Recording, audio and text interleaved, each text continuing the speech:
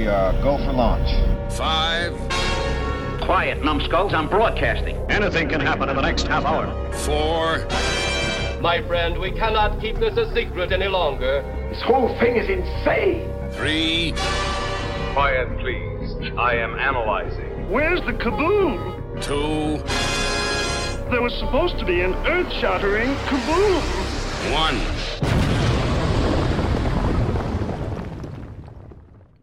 Tomorrow, in a world gone mad.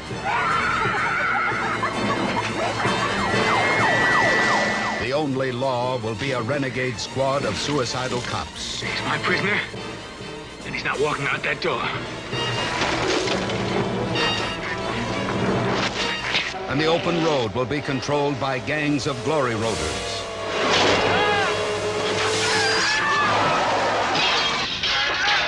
Max is a cop, one of the best. Where does they're out to get you? Scoot jockeys? Yeah, nomad trash. Well, I'll add it to my thread collection.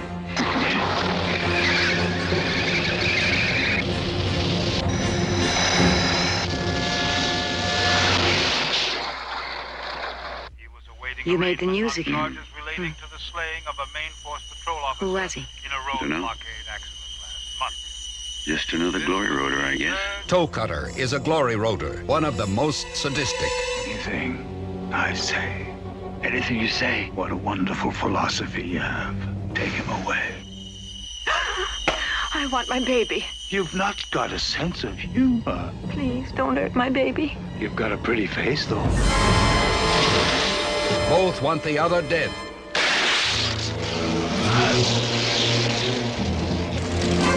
But only one can have his way.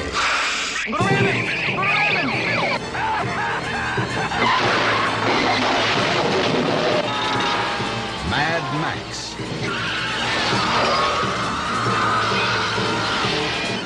You don't want to make Max mad. Because when Max gets mad, he gets even.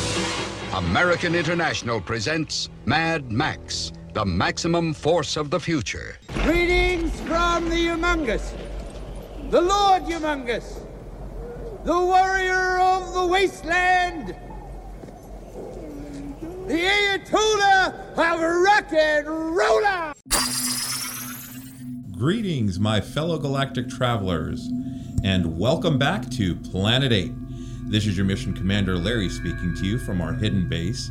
Chief Engineer Bob is here by my side as always in the command center, and circling Planet 8 in our orbital spy satellite is Reconnaissance Officer Karen. And on this episode of Planet 8, we're going to be driving through an apocalyptic future film franchise known as Mad Max. Straight away, we're going to kick it over to Chief Engineer Bob. Bob, why don't you tell us a little something about Mad Max? Mad Max. Well, there was a total of 4 movies, but I really think the most important one in the history of cinema had to be the original Mad Max, which was made in 1979 in Australia, made down under by George Miller and Byron Kennedy. And they basically originally, now I know Karen kind of knows the story a little better than I do, but originally they were like wanting to do a movie about like an ambulance chaser or a reporter that was reporting on a lot of these gruesome accidents that happen. And then they decided, well, we'll make him a cop just to kind of take that edge off a little bit. But basically they went out, begged, borrowed, stolen. Anyway, like about $350,000. And I think by the time the movie was made, it might have hit about a $400,000 budget. And this is like minuscule in 1979. I mean, I think Star Wars in 77 was made for, what was it, about 10 million? Yeah, something like that. Yeah. And this was made for like 1/20th of that. So that's pretty amazing. It's shoestring. Oh, definitely. And they just got really lucky that they went to a stage play and discovered Mel Gibson out of nowhere. Yeah, it was just a lot of amazing strokes of luck, and they were able to get a lot of people to work on shoestring budgets or shoestring salaries to make this film. In fact, they needed a motorcycle gang, and they just like found one in like Sydney and had them drive themselves down to Melbourne or somewhere and just use their motorcycles for the movie. Guerrilla filmmaking at its finest. I mean, say what you will about the other movies. I mean, the other movies had higher budgets when Warner Brothers took over, but this was definitely an independent Australian movie, and they caught lightning in a bottle. In fact, American International Pictures brought it over to the U.S. and actually dubbed the movie. Oh, it was so terrible. With really bad voices. So if you, I have the Mad Max, all 4 movies in like a Blu-ray set. And I think Fury Road's in 4K. But yeah, if you get that set, you get the original Mad Max in, with the Australian, not that it's like a foreign language, but in the Australian dialect anyway, the original audio. So that's the way to go, definitely. Because I saw a special where they were showing clips of it with the dub, and wow. It's terrible. The first time I saw Mad Max was with that dub, because that was the tape that, you could get from Blockbuster or wherever, you'd go to rent it. And they had the worst caricature of like particularly sort of Southern voices.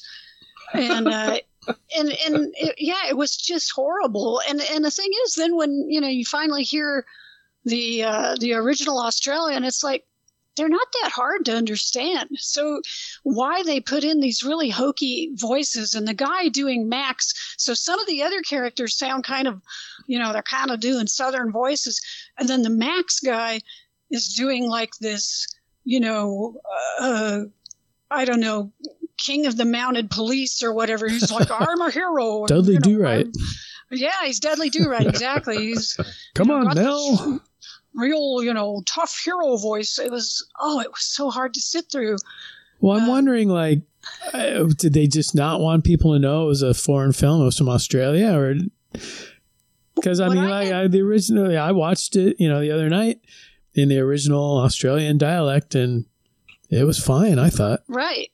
I think from what I had read at the time was that they honestly felt people would have too much trouble understanding the Australians. And again, this is like 79, so it's a slightly different time, and maybe people were not as familiar with the Australian accent. I don't know. I mean, I know a lot of people that were they thought it was hard to understand, like Monty Python, like the British accents. Mm-hmm. Luckily, that was never dubbed. But I don't know. I mean, the Australian, it really didn't seem that hard or that difficult. No. I think British would be worse, but it may have been the target audience too that like AIP thought was going to go see this film. Could be. I have more problem with Canadian dialects than Australian. It's about time. Excuse me, what? Is that righty? Well, some of those Southern accents are hard to understand. Oh, no kidding. That's true. But no, I think, overall though, real enjoyable film, a great action film, probably one of the best. And yes, there's some now where they're way more spectacular or whatever. But if you think about Mad Max and the fact that 1979, if they wanted to roll a car and have it burst into flames, they really had to roll a car and have it burst into flames. It was all practical effects, all had to be done with stunt people, stunt drivers, stunt cars, and pyrotechnics and the works. So, that kind of thing. I always admire movies that do things practically and they have to actually come up with ways of doing things without the actual driver bursting into flames or anyone getting hurt or killed, during these things. There were some scenes, especially like people flipping over or off of motorcycles, and they're really flipping. They're really, they're people. They're not dummies. And I'm just like, God, they're going to walk funny the rest of their life. It was impressive, but they took a beating. That was what was so shocking, but also so exciting about Mad Max, and even about, Road Warriors. Like Bob said, it's practical effects.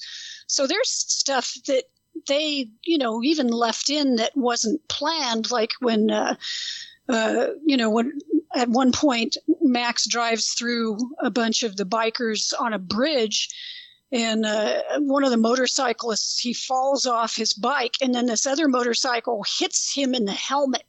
It's like, you can tell that's real. That's not a dummy. That's not anything that's been, faked in any way. And then you read stuff about it, and it's like, oh yeah, we had some, things happen that weren't planned. It's like, well, no, duh, right? These guys really, took a beating in some of these situations. And to kind of put the film in perspective, if you think 1979, okay, before 1979, you had car stunts in movies. Maybe a car would drive off a cliff, and burst into flames, or tumble down a hill or something. But that many car stunts in one movie? I mean, now you've got like Fast and the Furious, which I think owes their entire franchise to Mad Max. Mm-hmm. Oh, yeah. But again, Fast and Furious, well, we'll just CG a flame over here, and we'll just, add a computer explosion over there. And, but yeah, Mad Max, like I say, that many car stunts in one movie without anybody getting killed or hurt was just amazing. Right. I mean, I'm thinking like Bullet, Steve McQueen. That was a great, you have a great car chase scene, or the Bond films. I mean, there was always these great, chase scenes, but nothing like we saw in Mad Max. And it's funny because, Jasmine luckily had never seen this movie. We're watching it, and what caught her attention is, oh, that's a young, handsome Mel Gibson. Yeah, well, he was 22, 23, I think, when he made the movie. He was in his early 20s. And it's always fun to watch the movie through someone's eyes when they haven't seen the film before. And she got everything. I mean, all the, the chases and the baby and the, the shoe on the road and, Goose in the, hospital. And so it was a lot of fun watching this movie. And she understood all the Australian accents? She's a big fan of Crocodile Dundee, so she had no problem whatsoever. No. Well, that was another amazing stunt too, where Goose, basically he takes a flying leap on his motorcycle and falls off and tumbles through the weeds. Yeah, and that baby in the beginning was the Knight Rider. Knight Rider. And just the way he made you feel uncomfortable, the way he was just so crazy and, yelling, and that kid in the street and the cars driving by and that kid in the middle of the cars. And it was very exciting. And there's just a style to the overall film that really captured my attention. I hadn't seen the movie for 20 years. I mean, 15 at least. But it was just very well made, and it was gritty. It wasn't like this refined process. Mm-hmm. Like I think, because they threw money at Mad Max, the second Mad Max movie, The Road Warrior. They threw money at that, and that just had more of a Hollywood feel to it. I can't really describe it better than that. Yeah. Well, I mean, if you look at Mad Max, I mean, everyone thinks of Mad Max as like post-apocalyptic and all, but in the first movie, it just takes place a few years from now, and people are still running ice cream shops, and mm-hmm.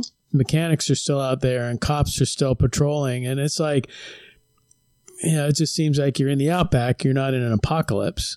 Whereas once they got the budget, then they had more of an apocalyptic world. But yeah, right. I know Well, like Bob said, initially, the idea had changed, as they went along and the things they wanted to do.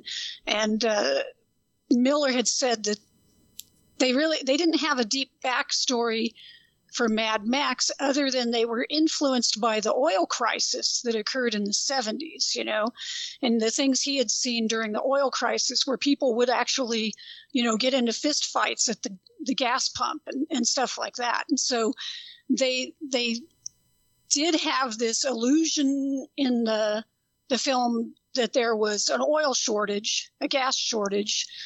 But yeah, we didn't have this full blown, apocalypse or dystopian future in the first film. But then that morphs as we go along, right? So by the time we get to the next film, we're in a full blown dystopian future. Society's collapsed. They have the prologue, which basically says, two mighty powers went to war. Now, if there's a really good YouTube channel called Mad Max Bible. This guy has like 5 or 6 videos, and he looks at like scripts and interviews and things like that with the folks who made the films. And so by Road Warrior, they had come up with a backstory. They brought on a guy named Terry Hayes to help them write the films. And so at that point, they decided, Saudi Arabia and Iran went to war.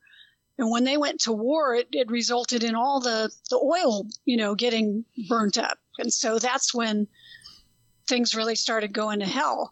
But there still wasn't like a nuclear confrontation. But somehow, when we get to Mad Max Beyond Thunderdome and you get those freaking kids, then we've got the nuclear apocalypse, right? So that happened at some point, maybe after Road Warrior. I don't know. Somewhere in there, somebody dropped a bomb or many bombs, and we've got an apocalypse. And then, I don't know, Fury Road, I just throw in the towel. I don't know if it's an alternate universe version of Mad Max or what, but it seems like we have not only nuclear apocalypse, but complete loss of resources and everything. So I don't know, gentlemen. It's hard to put the continuity together with everything. By that time, anything goes. Yeah. Well, and here's the thing. Granted, not to that extreme as in the Mad Max films, but within the last 3 years, we've lived through a global pandemic, the largest volcanic eruption, along with earthquakes and fires in California, and ice storms in the east, and now the potential for World War III, and this whole Ukrainian thing happened like that out of the blue. So, can I believe that we went through, in this Mad Max, the Hall of Justice, where the J's falling off and the signs all jacked up, and their version of the Highway Patrol has 3 or 4, and 2 of those officers are good, and the other 2 are me. In the beginning of the second movie, The Road Warrior, they kind of say, well, the government's fought and the people did this and, whatnot. So, hey, in another year or 2, could we be following cars that crash and pulling gas out of their tank? And then could there be a World War III? And I hope not. At this point, anything goes, really, right? Well, see, if that is our future, that's exactly why you don't want to be driving around in a Prius right now. I got my truck. I'm ready. But I got my Mustang. I'm ready to go. Yeah. Ever since I saw that Interceptor, oh man, I love that car. That V8 Interceptor is so beautiful. See, Karen's got the Interceptor. I've got the truck. Larry, Bob, what happened to the Dragon Mobile? I had to turn in to pay for the truck. Look, gas prices, again, I don't want to get into reality too much, but gas prices being what they are now, I'm driving my little pickup truck more than anything because it's a 4-cylinder stick. I don't blame you. You get so many miles to the gallon. I might be out there siphoning gas soon. You never know.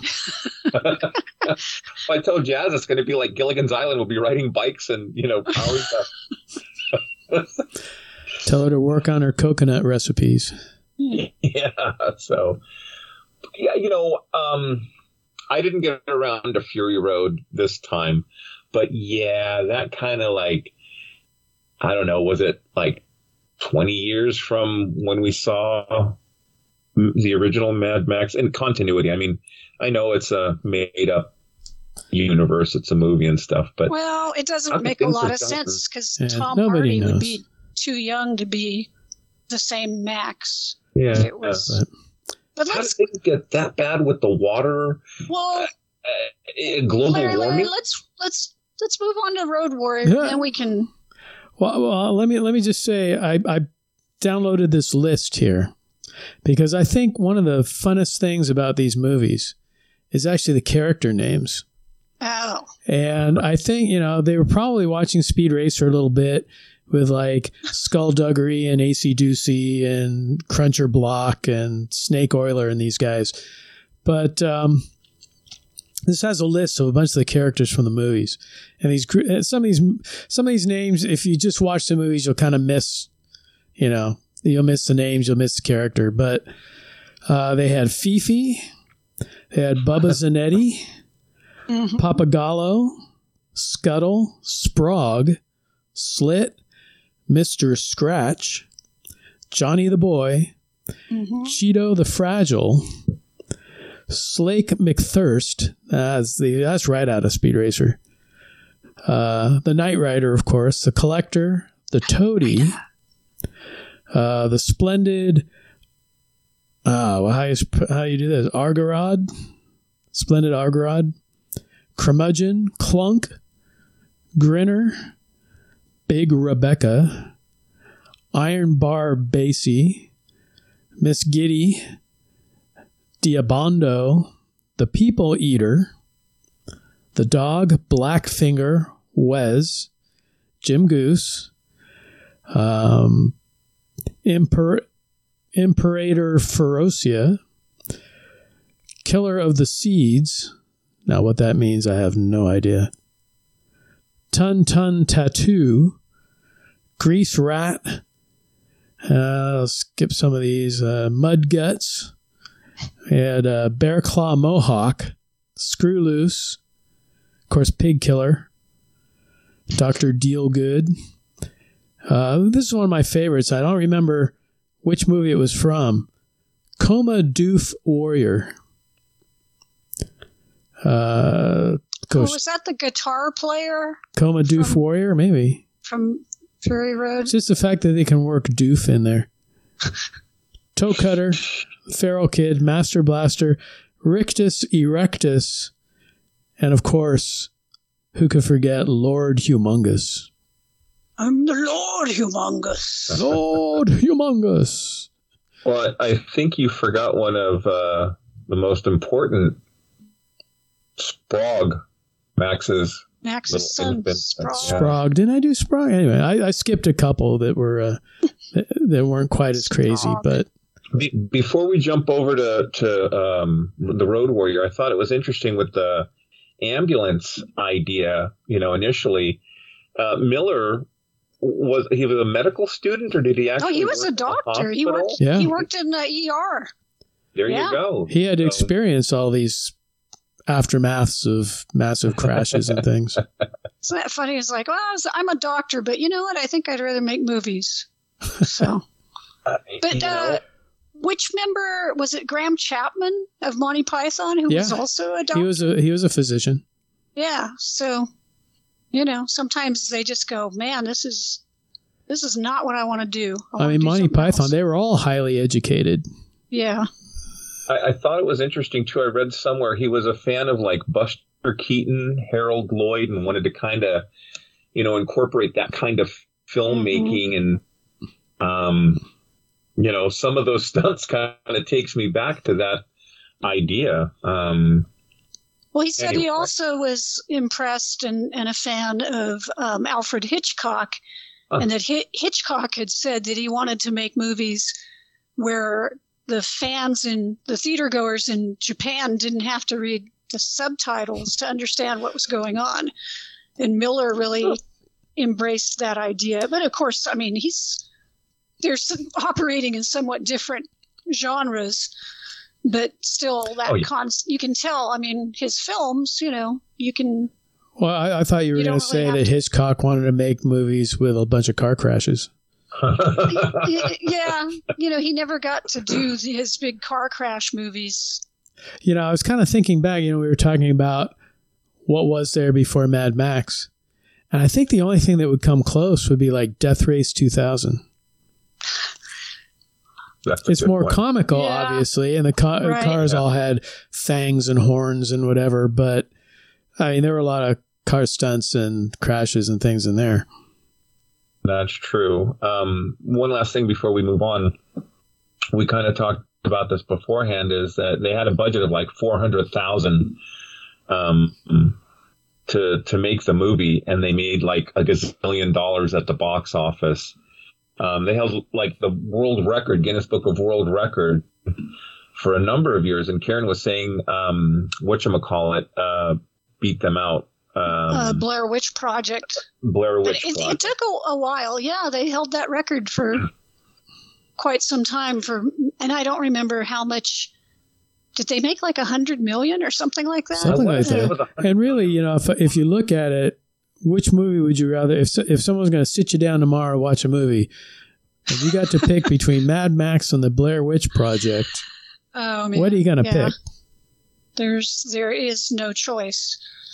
Death Race 2000. Now I will say, Frankenstein. I like Mad Max. It drags in the middle. The beginning of the film is perfect, where you have the chase, where they chase the Knight Rider, and the way they set up Max, where he just plays that game of chicken with him and everything is like perfect.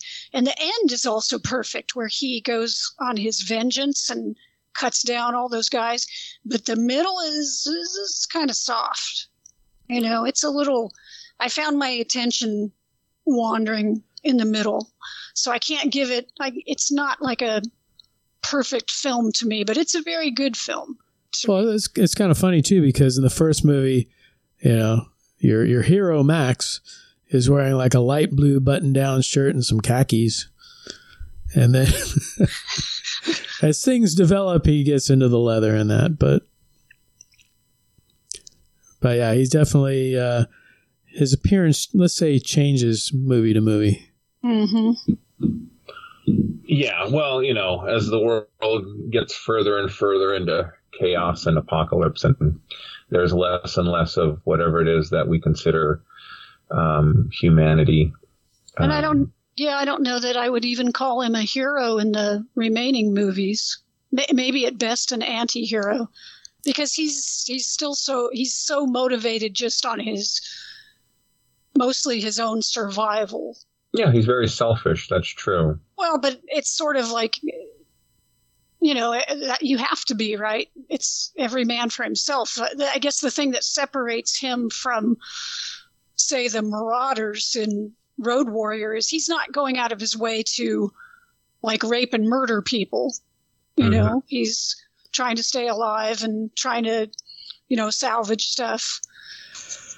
He's still, and one of the things, I guess we're kind of jumping ahead, but like he will honor his word. Like when he makes a deal with Papagayo and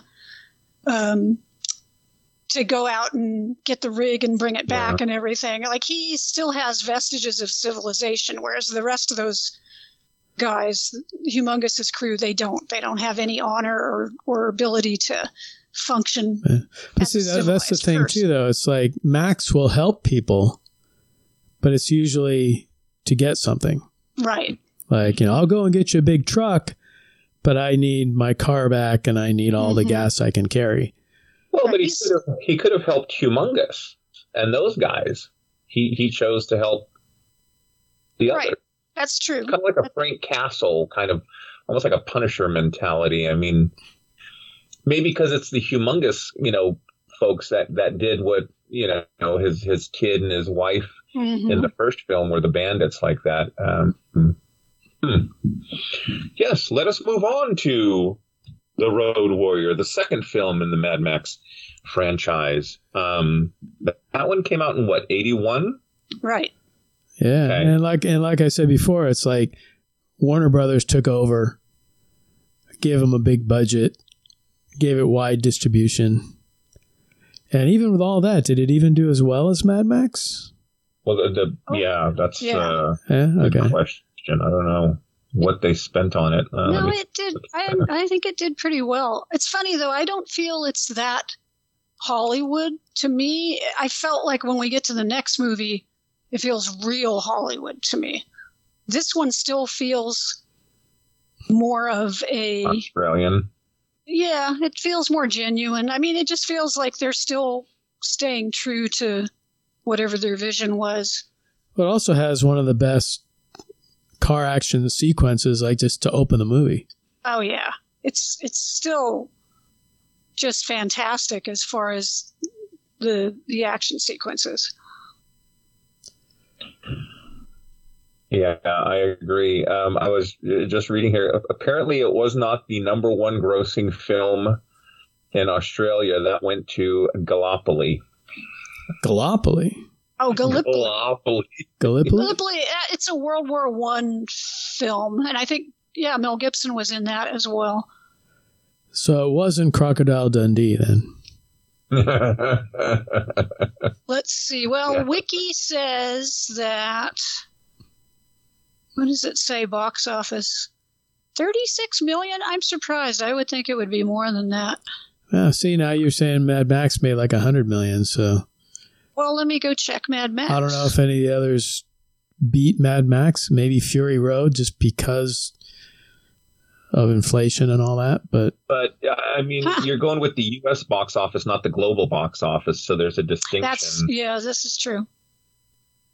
Global is probably kicks it up pretty high. Yeah. In any case, yes, so Mad Max 2. This was probably my favorite movie for many years. Growing up in Central Coast, California, there's nothing to do pre-internet except drive around. And wreck cars, cool. We used to drive around. We used to race. We had these feral kids with boomerangs that would pop up and tassel rolls. We had to be careful. They used to jump out of the side of the road and throw boomerangs at us. No, but, it's just, I don't know for you guys how strong that car culture was, because even though you're California, you're like in the big city. So.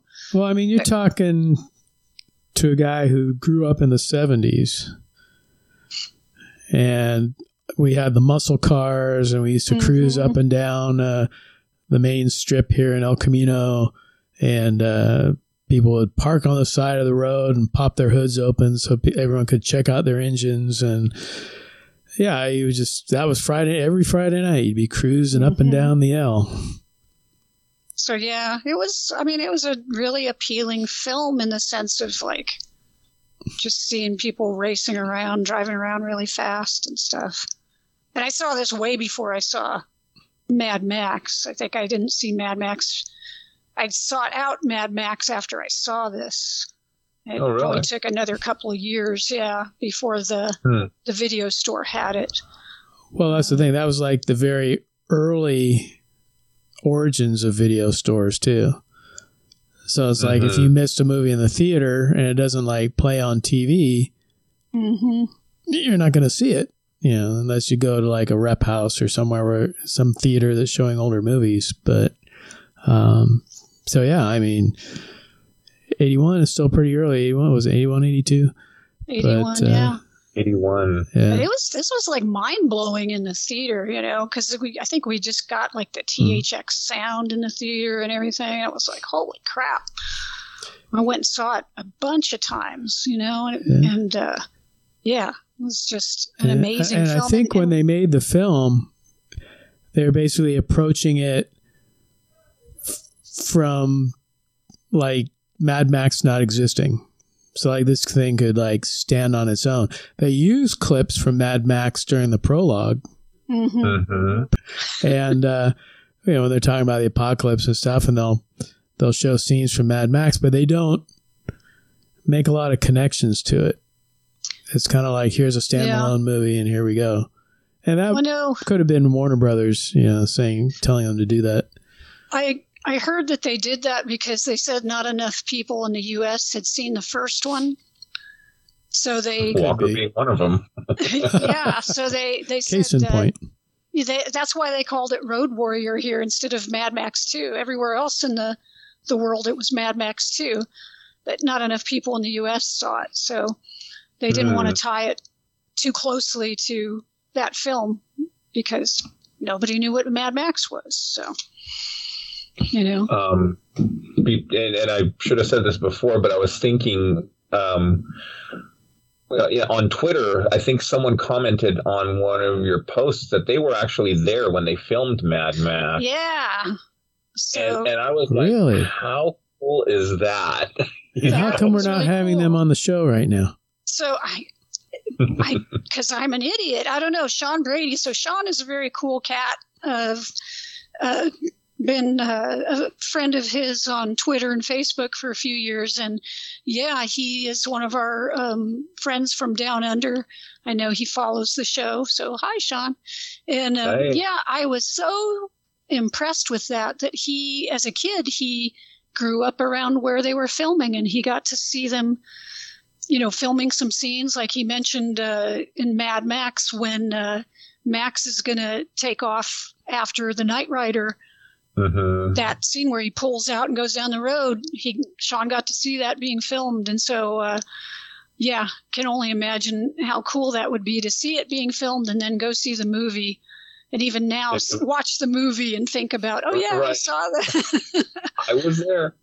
He had made mention that Mel Gibson looked real intimidating, so he didn't go up and ask for an autograph or anything like that. I would have been in the same frame of mind.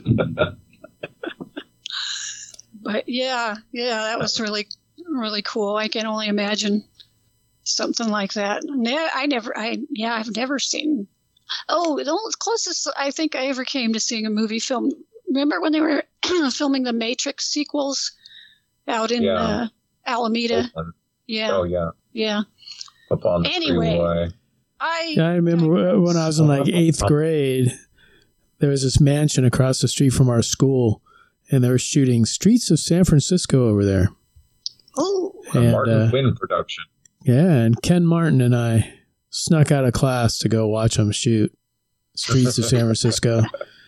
And Sister Teresa, with her battle scar, she caught us, and we had a few days after school after that. But that, and then a few things here and there, but that was probably the earliest thing I remember watching being filmed. Oh, that's cool. Was that? No, it wasn't Carl Malden on that, was it? Yeah, Carl Malden and Michael Douglas. Yeah, Carl Malden. Douglas, yeah. Michael Douglas, and then at one point in time, Richard Hatch. Yeah, all my friends used to say that my dad looked like Carl Malden. Ah. Just because he had the big nose.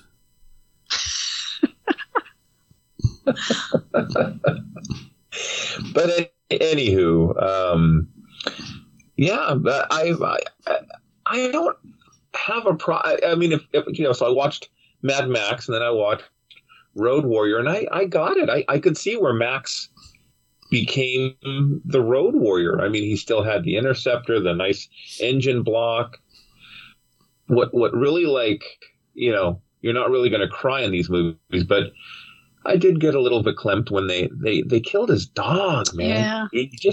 You don't kill people's dogs in TV shows. You can kill babies in movies all day long, but as soon as the dog gets hit, man, that's it. It's like they're really bad people, They are. Just ask John Wick. Oh man, that's a whole nother. But yeah, so we get to Road Warrior and things are really falling apart. Max is a complete loner, and except for his dog, he's got his dog. Right. And he's being the first scenes we see is he's being attacked by these marauders, Right. And yeah, another great action sequence, right, to start off the film. And these Marauders, I mean, they were like, there were wrestlers that took some of the looks from those Marauders, like the Road Warriors in the WCW and stuff. But they had, mohawks and, chains on pieces of their face. And, it was just a really steampunk kind of dystopian. Mm-hmm. I mean, oh, man. Very exciting stuff, though. Just straight away, it opens up with Max, running out of fuel, running the big engine and, trying to almost play road chess with these Marauders. Well, I loved how he got them to basically shoot each other.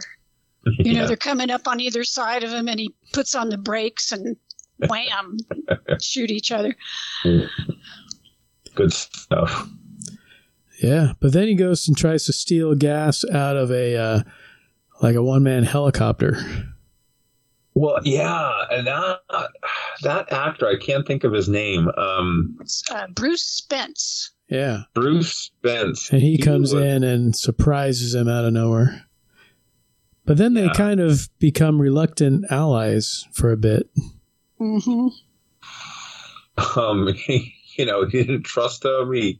He got the better of Max, and he was, kind of like, ha, ha, ha, ha, ha. But then Max gets the better of him. And there's this one scene where Max is eating a can of dog food. That's his dinner. And, he gets a little more than halfway through, throws the can to the dog. And here's the gyrocopter guy trying to get a little piece of them. The dog's like, but morning, he puts his finger in the can and pull it out like dog spit mixed with dog food. I'm just like, oh. Man. What I love about that scene is when Max is eating the food, the gyro captain and the dog are both asleep, and then they both wake up and look at him while he's eating, and the gyro captain pulls open, he has this ridiculously long jacket. He pulls open the jacket and he pulls out a wooden spoon. Yeah, why is he carrying around this big wooden spoon? Always be prepared. But he's like a gentleman. He's still civilized in some regard, right? So instead of using his hands or whatever, he's got his spoon that he's going to eat with. And I think in some ways, the relationship between the two of them, he sort of has this effect on Max to kind of bring him back to civilization on some level. Max doesn't trust anybody. He doesn't want to be around anybody. But the gyro captain is still like when he gets in that group of survivors, he's smiling and talking to all of them. He's, glad handing everybody and working. Max is just off to the side like a, wild dog or whatever. He doesn't want to have anything to do with him. And I think the gyro captain has this effect on Max because he keeps trying with Max. He keeps trying to talk to him. He keeps trying to get to him. Well, and there's this scene where, Max brings in one of the victims from the Marauders, the folks at the refinery were trying to get that rig. And he tells him, look, I can take you back where, but you're going to compensate me enough fuel, for my car. And the guy's like, yes, we have plenty of fuel. And, the poor woman is sprawled out there half naked. I mean, God knows what they did to her. And he leaves her and picks up the guy and takes him in there. And they're very, suspicious of Max. And, they finally get him into the compound. And, one of the ladies calls him out. He's not a good guy. He did this because he wanted gas. He didn't know whatever the guy's name was. And, they ask, where's the girl? Oh, I left her. She's out there with them. Did you see two other guys? No, didn't see anybody else. Just him. Can I have my fuel now? And it's like, wow. If it wasn't for the fact that the Marauders started attacking again, and then Max is sitting there, right, and he hears they're looking for the rig, and he finally speaks up and he says, hey, I can get the rig. I saw, 2 or 3 days ago. Just give me all the fuel I can carry and diesel and high octane. So they reluctantly make this bargain with him to get the rig, and mayhem ensues. Fun and frivolity.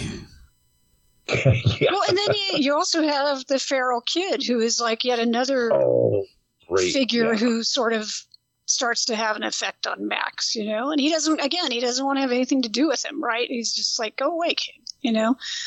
But... Well, I think part of it, and they didn't really spell this out, but attachment brings loss, and loss brings pain. Mm-hmm. And I think Max was just trying to, you know, I don't need that. It hurts too much, or, you know, whatever. It's like, I think he still had a form of post-traumatic stress, losing his wife and kid, you know. And again, that wasn't spelled out. This is me, you know, interpreting whatever.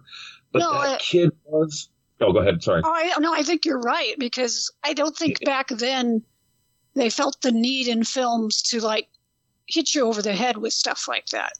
Right. You know, you just understood that, you know, he's a loner because he lost his family, and that's it. You didn't have to psychoanalyze anybody. You just, right. That kid, though, was great. I mean, and then one of the doofuses in the marauding group goes to try and kid has this boomerang that is like a knife boomerang, and the kid has this huge leather glove, you know. And when we say kid, what was he, like all of 7 years old or something? He's pretty tiny kid. Yeah, and he had this like huge like mane of hair. And then one of the marauders, he goes to catch it, and off comes his fingers. You know? I feel bad that I laugh every time I see that scene. I know. It's like, it's horrible, but it's like he's such a moron. And then, of course, it winds up killing the I don't know, lover, partner, whatever of Wes, who goes absolutely ballistic, and then winds up, you know, having to be corralled by the Humongous. Yeah. And Humongous, I forgot, because I haven't seen this film for a while. Yeah. This dude's ripped. Like, jeez. And that's all weightlifting, man. They didn't have a lot of steroids back then. Oh, man. Maybe it was the nuclear waste or whatever. I don't know. But anyway. Yeah, that he right square in the guy's head.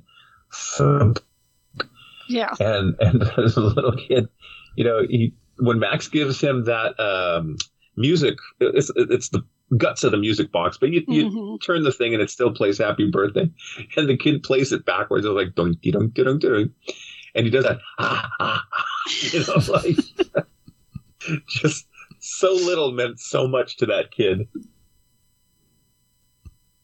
It was great. There was another great scene too, where, you know, Max is gonna either he's leaving or he's going to get the rig or whatever, and that kid packs up his little leather, you know, spare pair of shorts, and Max is like, get out of here, go on. The kid's just like, oh. But that kid ends up saving Max's life later on in the film. What happened? So Max says, I'll go get it.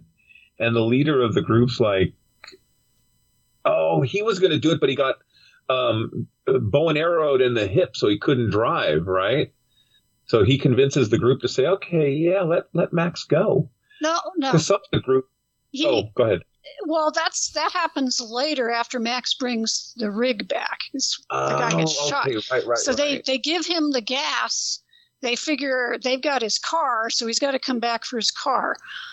So he's taking the gas and he's going out in the dark to go back to the rig. Now, I have never been able to see very clearly exactly what happens, but apparently he walks off like a ridge or something and falls.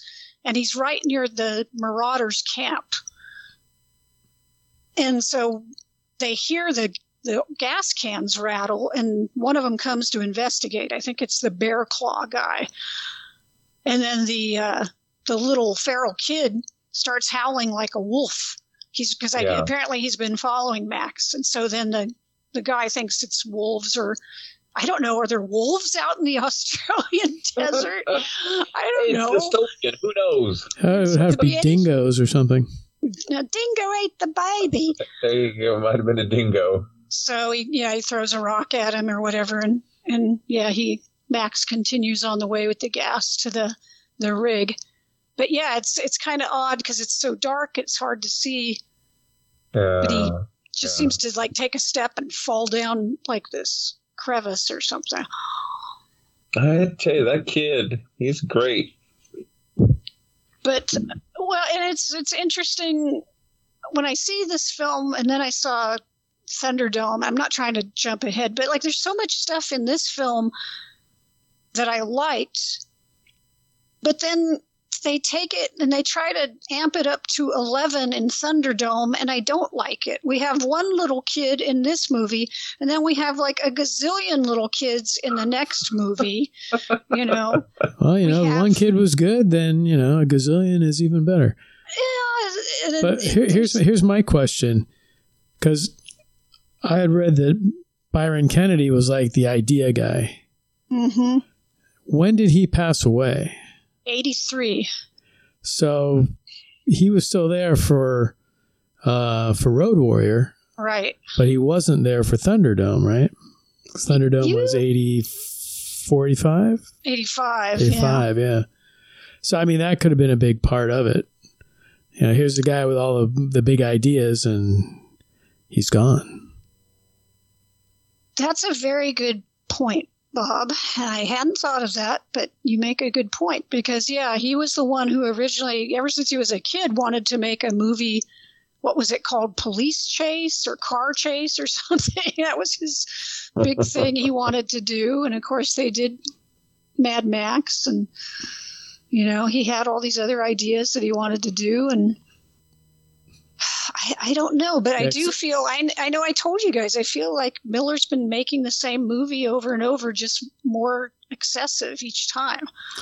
Because, I was watching some special, and somebody was commenting on the fact that Miller was there all the time on the set. He was like overseeing everything. Mm-hmm. Brian, not so much. He was kind of behind the scenes, and that's when they commented that he was more of the idea guy that came up with all the different ideas for the movies and that. So I think they definitely missed him once he was gone. Oh yeah, for sure. Well, you look at, a lot of famous pairings, Stanley and Jack Kirby, or Lennon and McCartney, or whoever you want to say, they complemented each other and probably held each other in check, so that their excesses didn't get out of control. Well, there's that. And then when the studio's involved, it's a corporate mentality, mm-hmm. and they start screwing with things too. And, I don't know what happened with Thunderdome. They got Tina Turner supposed to be this, big to-do, and wah. Well, Tina Turner was huge back then. Yeah. She had just kind of gotten out from under the oppressive thumb of Ike Turner. Yeah. And she was starting her solo career, and, What's Love got to do with it? And she had big hits. And so, then they grabbed her and put her in this movie. Just the fact that they would think that they should put a R&B or soul singer or anybody famous like that in a Mad Max movie tells me that they lost their direction. They just lost it. Or they just wanted a name person to draw people in. Was Mel Gibson a name actor by then? I think by 85, hadn't he done some other stuff by then? Perhaps, but I don't think he was like the household name that he was after that. Yeah, that could be. As far as being like a marquee draw. I wasn't prepared to look up Mel Gibson, oddly enough. Of course, there was a reason they didn't bring him. There were a couple of reasons they didn't bring him back for Fury Road. Well, the Road Warrior was what, 81? 81. Yeah, and well, then, he did. After that, he did Year of Living Dangerously, The Bounty, The River. So he did a couple of things. Because he was kind of starting to get more famous at that point. He was just starting to get more famous. But as I was mentioning before we started recording, I thought the funny thing being Mad Max Beyond Thunderdome. And Thunderdome is in the movie for maybe, 2-3 minutes. Long enough for a bungee fight. And then it was gone. Well, I made a few comments on Twitter about my feelings about the film. Oh, yes. Yes. Yes, you did. And let's not hold back now. I've never liked it because, again, it just went even more excessive. It took some of the things in Road Warrior that I liked, the Marauders and stuff, but then everybody in Bartertown looks like one of those marauders. You've got all these people with mohawks and the shoulder pads. It's like, why would they all look that way? That doesn't make any sense to me. And then, again, the stuff with the kids, somebody made a good point saying it almost feels like two movies. You have the Bartertown sequence where he comes in, he's trying to get his vehicle and possessions back. He has to fight the guy. Then he can't kill Blaster because of he realizes what's going on. And then they shoot him off into the wasteland. And then all the stuff with the kids, it's like a totally different movie and the tone changes. And I don't know. But it feels like a big Hollywood movie where they wanted to do something that would appeal to families. It's like, that's not what a Mad Max film is, And I think one problem too is when you're making a sequel, some people get obsessed with how do we top the last one? Mm-hmm. And maybe it's not good to top the last one. Maybe it's better to just make another good movie. Right. Well, I had read, Byron Kennedy, he was location scouting for Beyond Thunderdome when he crashed in was it a plane or a helicopter? I think it was a helicopter. Yeah. It's probably that gyrocopter, right? I hope not. Reusing everything. Yeah. That's right. So then Miller was co-director. He didn't direct Thunderdome. Who's the other guy? George Ogilvy? Ogilvy? Pardon my Ogilvy? Maybe. Anyway, he makes mention he just lost his friend. His heart just really wasn't in it. What happened to the script and the story? I don't know. Well, studio and new creative team and what have you. Maybe they kind of lost vision a little bit. Yeah, I think so. And the score, oh my God. Now, I know Maurice Jarre, I don't know if I'm pronouncing his name correctly, is a well-known composer, and he did Lawrence of Arabia and a bunch of other big Hollywood movies, but that score was totally not what Brian May, who was not a member of Queen, not that Brian May. The first two films, the scores, especially that score for Road Warrior, those were fantastic. Those were great. Really, the second one was a really, really great score. And then you go to the third one, and the score is just so wishy-washy and soft, and it's just so terrible. I don't know. It really stood out to me how what they lost switching composers. But it's the whole thing of the movie, right? They just went so Hollywood with it. It just watered down the concept so well, that was kind of like one of my complaints about movies in the 80s, TV shows especially, is suddenly you had synthesizers. And you didn't need an entire orchestra. You could do one guy in a studio with a synthesizer and make it sound, quote unquote, like an orchestra. And it really never did. But, sometimes they use them to good effect, Chariots of Fire or what have you. But sometimes not so much. Mm-hmm. Chariots of Fire, I can see that. I was thinking more like The Thing. It would just wah, wah, wah, wah. Well, you can even you go all the way back to Forbidden Planet, And look at all, it was just like electronic noise was basically the soundtrack. Right. With theremins and what have you. But yeah, I don't know. Synthesizers just, I don't know, it almost makes a film or a TV show kind of seem cheap, basically. This movie to me was more like about sound bites. Welcome to another episode of Thunderdome! And you're like, oh. Then you watch it and you're like, wah, wah. What happened? 2 go in, 1 comes out. 2 go in, 1 comes out. But not really. Okay. Yeah. But well, not this interestingly time. enough, I think it was Siskel and Ebert, it was Roger Ebert, had praised that fight scene like, oh my God, not since Karate Kid have I seen such a great fight. I'm like, did we watch the same movie? I mean, oh my God. That was before Jackie Chan came over here. It became big.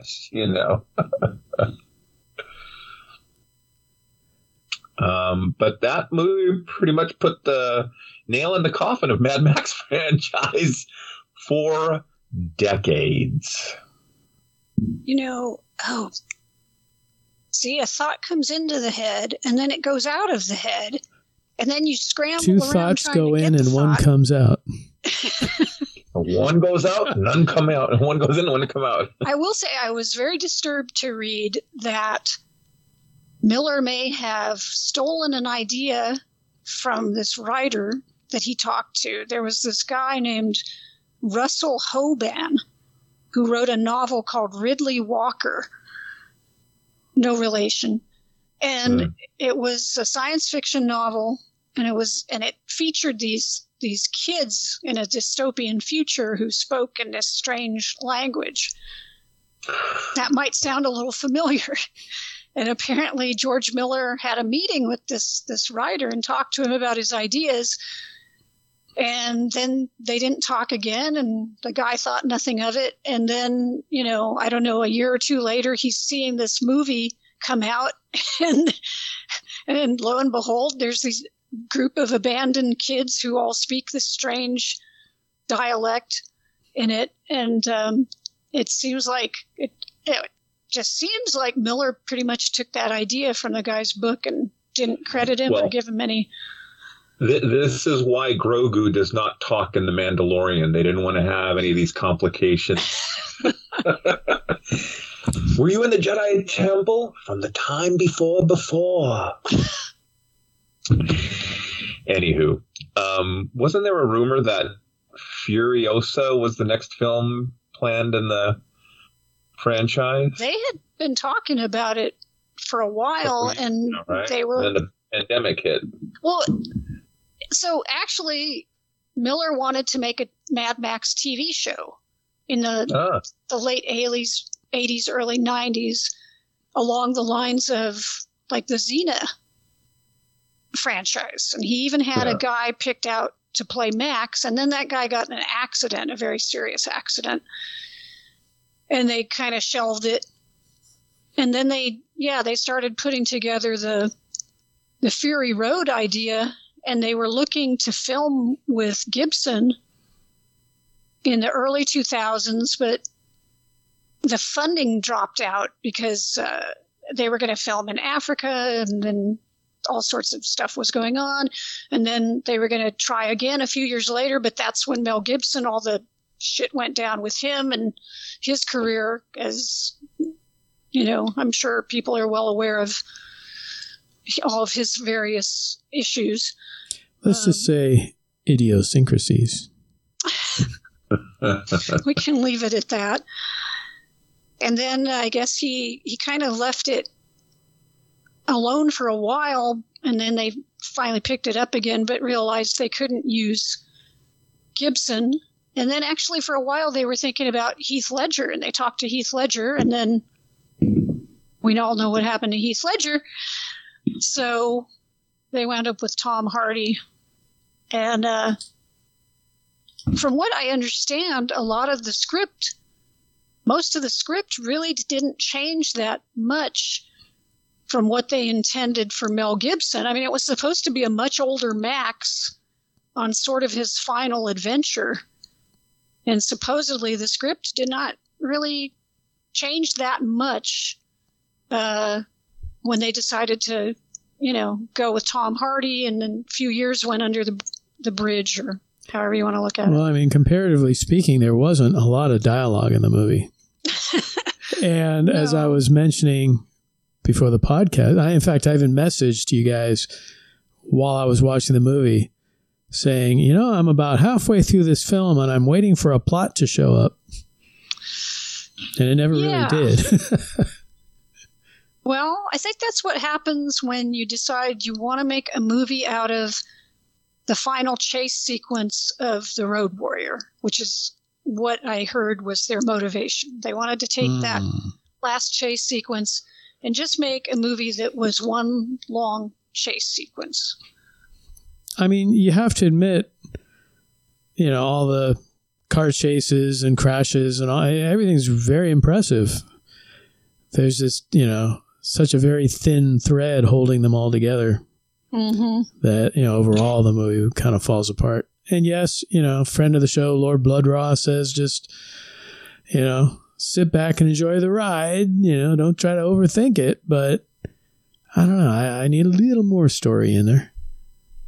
He really likes the film, and he made a good point. It is reminiscent to him of Heavy Metal, the animated film. I can see that. I'm still trying to wrap my head around Bane played Mad Max. I was waiting for them to whoa, welcome to Fury Road. Jean-Luc's clone. Jean-Luc's clone. Oh. Venom. Yeah.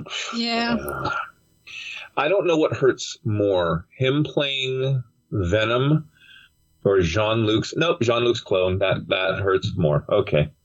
Well, I know what hurts the most is Data's death in that film. So, I won't talk about it. Yeah. Well, what a waste.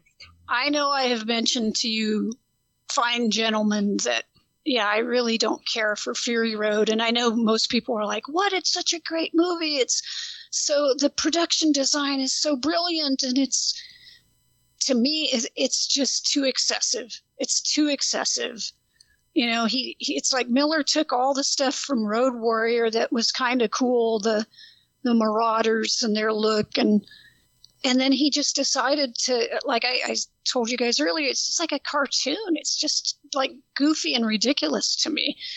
And plus, there's just a lot of really kind of gross stuff going on in there. Like he's got those really gross women hooked up to milking machines and like some people with some serious physical handicaps and stuff. A little dwarf guy who sits there looking through the telescope all day.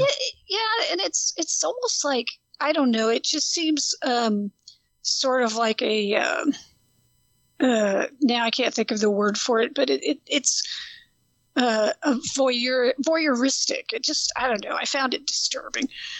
And there was nothing in that movie for me personally on an action level that I didn't feel like Road Warrior already gave me. So, and I think Mel Gibson is a zillion, even though I have to detach the actor from the character. I prefer Mel Gibson's Max to Tom Hardy's Max. Tom Hardy's Max was just kind of there. He didn't do anything for me. Mel Gibson's Max, he was cool. I mean, he was the kind of guy you believed could like drive down a road in a semi truck with one guy digging claws into his neck, another guy like shooting an arrow in his leg, and he'd just be like, F it, I'm doing it, So, yeah. I hear you. Well, Mel Gibson had more of the crazies in him. In his character and in real life. So I think that's drew upon personal experience. The Fury Road, like they're so ham-fisted in showing Max's like mental state, his PTSD or whatever, all those scenes over and over and over again of the little girl screaming at him or people running at him and screaming at him. And it's like, we get it. The guy is suffering from, PTSD and who knows what else. But like, I didn't even need to see that in Road Warrior to understand that he was that screwed up. I knew he was that screwed up. I get it. I knew that he was messed up, and I didn't have to see all that kind of stuff. Well, that was just sort of like you were saying earlier about not having to like hit you over the head with it. Right. It's been a while since I saw it. Who was the villain in this one? I know he had the mask thing. What was it? From a prior film? It was. No. Well, the villain was villain. called Immortan Joe, but the guy who played Toe Cutter in Mad Max played Immortan Joe. Oh, okay. All right. Okay. Yeah. And I guess one of the women that was escaping with Max was pregnant with his child. Mm-hmm. So he's totally obsessed with catching them. Yeah. Right. They were his property. Which, I don't know. I don't have a problem with that depiction necessarily, because I think in a dystopian world, women are going to suffer pretty badly. So I get it. It's not, I mean, we've seen that before in like Soylent Green. The women in that world were, called furniture in the rich guy's apartment. So it's nothing new. You know what the weird thing is, though? Both Soylent Green and Road Warrior took place in 2022. Well, Road Warrior is earlier than 2022, though. Is it? Yeah. I thought it was supposed to be like 2022. Well, looking at the timeline from the Mad Max Bible guy, it's supposed to be in the early 80s, because Mad Max is a few years from now, and that came out in 79. So, yeah, I think Mad Max 2 is still in the 80s, but I don't know. Who knows? I love that we live in a world where there is a Mad Max Bible guy, not to be confused with the Planet of the Apes Bible people, that help us connect all of these fictional, which we love and live in worlds. Hey, if I could get a PhD in this shit, I would be so excited. That's the only thing I'd go back for my PhD in. I have a good friend. In making stuff up? Exactly. Good friend I see Tuesday nights at Forbidden Island, Chad, and he wishes that he could have a job as a rum ambassador and just travel the globe spreading the good joy of rum and sampling rums. And I'm like, that would be a great job. So a PhD in all this science fiction and stuff would be a wonderful endeavor. Yeah. If you could get paid for it. Well, if you were studying for a PhD, you wouldn't have time to watch all this stuff, and then you wouldn't know what to write on. I wouldn't have time for the podcast, and that would be sad. Yeah. Indeed. Well, my friends, do we have anything else to say about Fury Road or Mad Max films or The Road Not Traveled? No, I just think, if we have any advice at all to the listeners, is watch Mad Max and watch Road Warrior. And then after that, it's up to you. And make sure you always have a full tank of gas, because you never know. And don't drive a Prius. Yeah. Whatever car or truck you're driving now, that may be your post-apocalyptic vehicle. So keep that in mind, especially when you're out buying something new. Boy, these days you just don't know, You got to be prepared. So think about, what is your post-apocalyptic game plan? Go get yourself a Hummer. What are you going to drive? What are you going to wear? What's going to be your weapon of choice? Jesus Christ, a Hummer. How about $500 to fill that tank? Get to the Hummer. Get 2 jobs. What do you ever think about, like, when you're getting dressed in the morning, like if there was suddenly some kind of apocalypse, that's what you're going to be wearing in the out in the wasteland as you're trying to survive? Shorts and kids. Oh no. Shorts and Crocs. We got to do another Road to the Apocalypse episode. That would be and fun. Discuss what we'd be wearing. Yeah, what would be wearing besides what? That's where the Dragon Mobile came from, right? So that's true. Where the Dragon Mobile came from. That's right. The Dragon Mobile, a.k.a. Bob's truck. That's right. Well, see, my truck will eventually morph into... I'll have to, like, add stuff to it to make it the Dragon Mobile if it ends up in the post-apocalypse. I don't know. When you run out of gas and I drive by in my Prius and give you a lift, I think you might change your mind. Boy, you and Jasmine are going to have to be sitting on that bicycle like 18 hours a day to charge up that Prius. Gilligan's Island. Well, no, the Prius is half gas, half electric. It's not a Tesla. Okay. Unfortunately, we can't plug it in. But then the battery wears out, and where are you?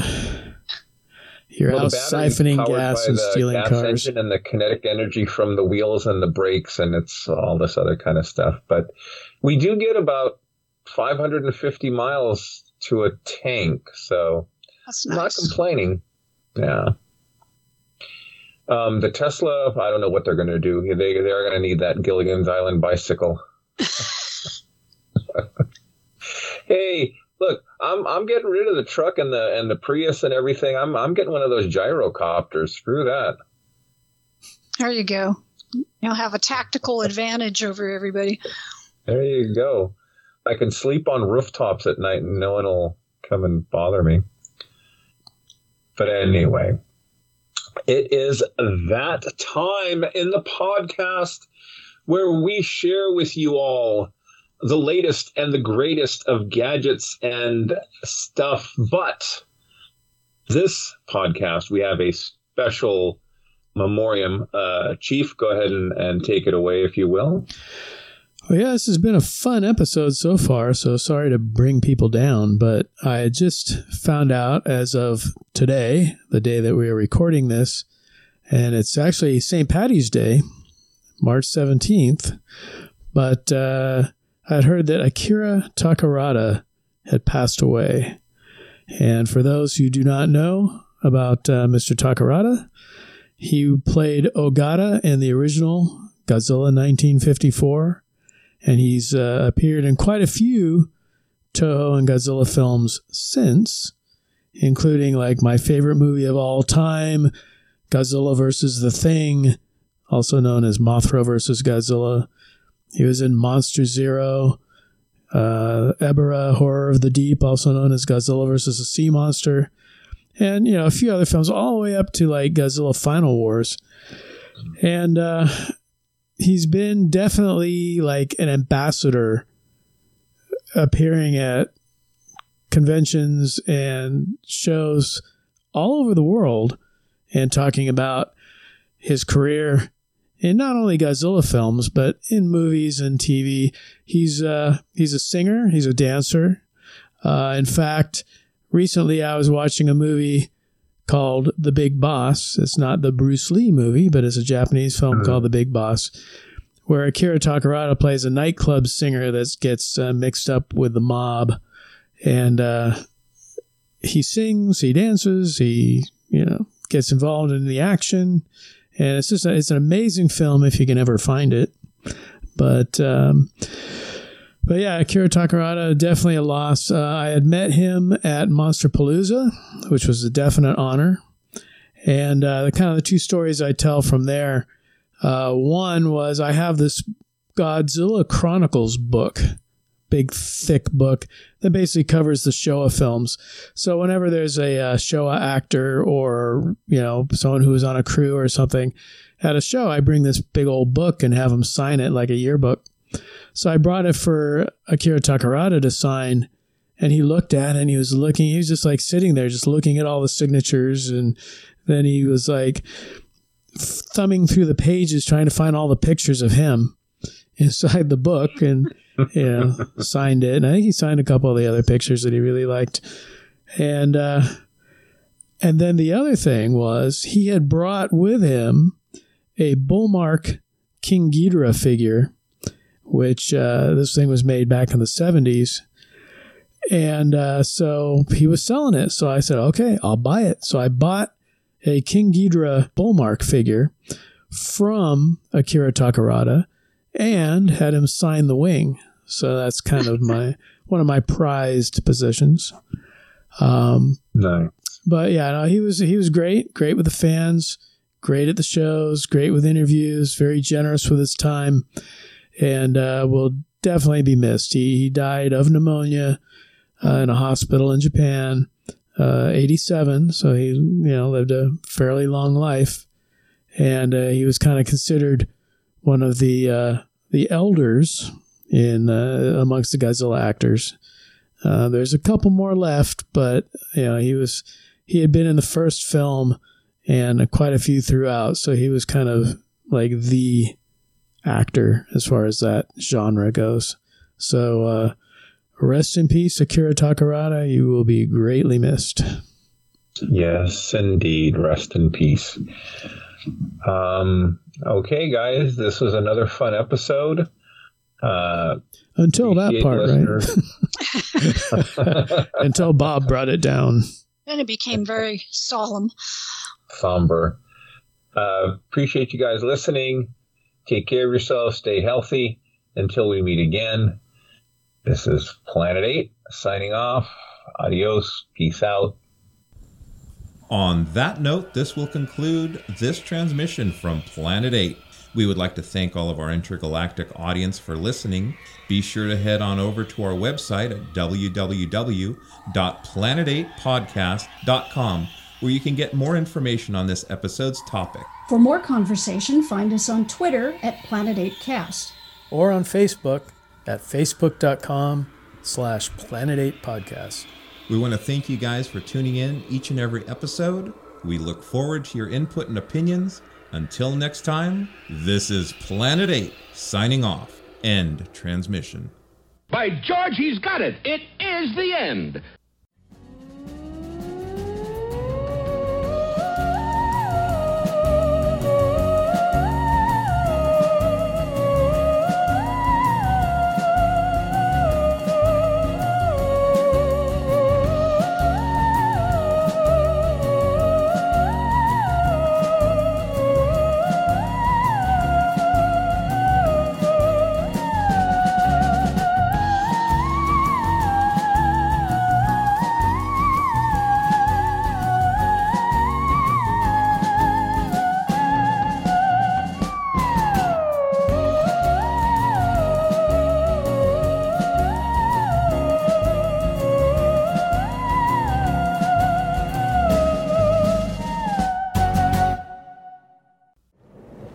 You want to get out of here? You talk to me.